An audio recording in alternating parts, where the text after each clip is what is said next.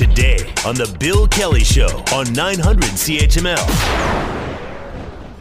Joining us to talk about all of this is Michael Blaise, president and founder of the Canadian Veterans Advocacy. Why the delay with this stuff? Well, I find it incomprehensible, frankly. You know, I have served on several advisory boards in an effort to improve services, to streamline these forms, most importantly, to hire back the 400, 500, 600 workers the Conservatives laid off or got rid of.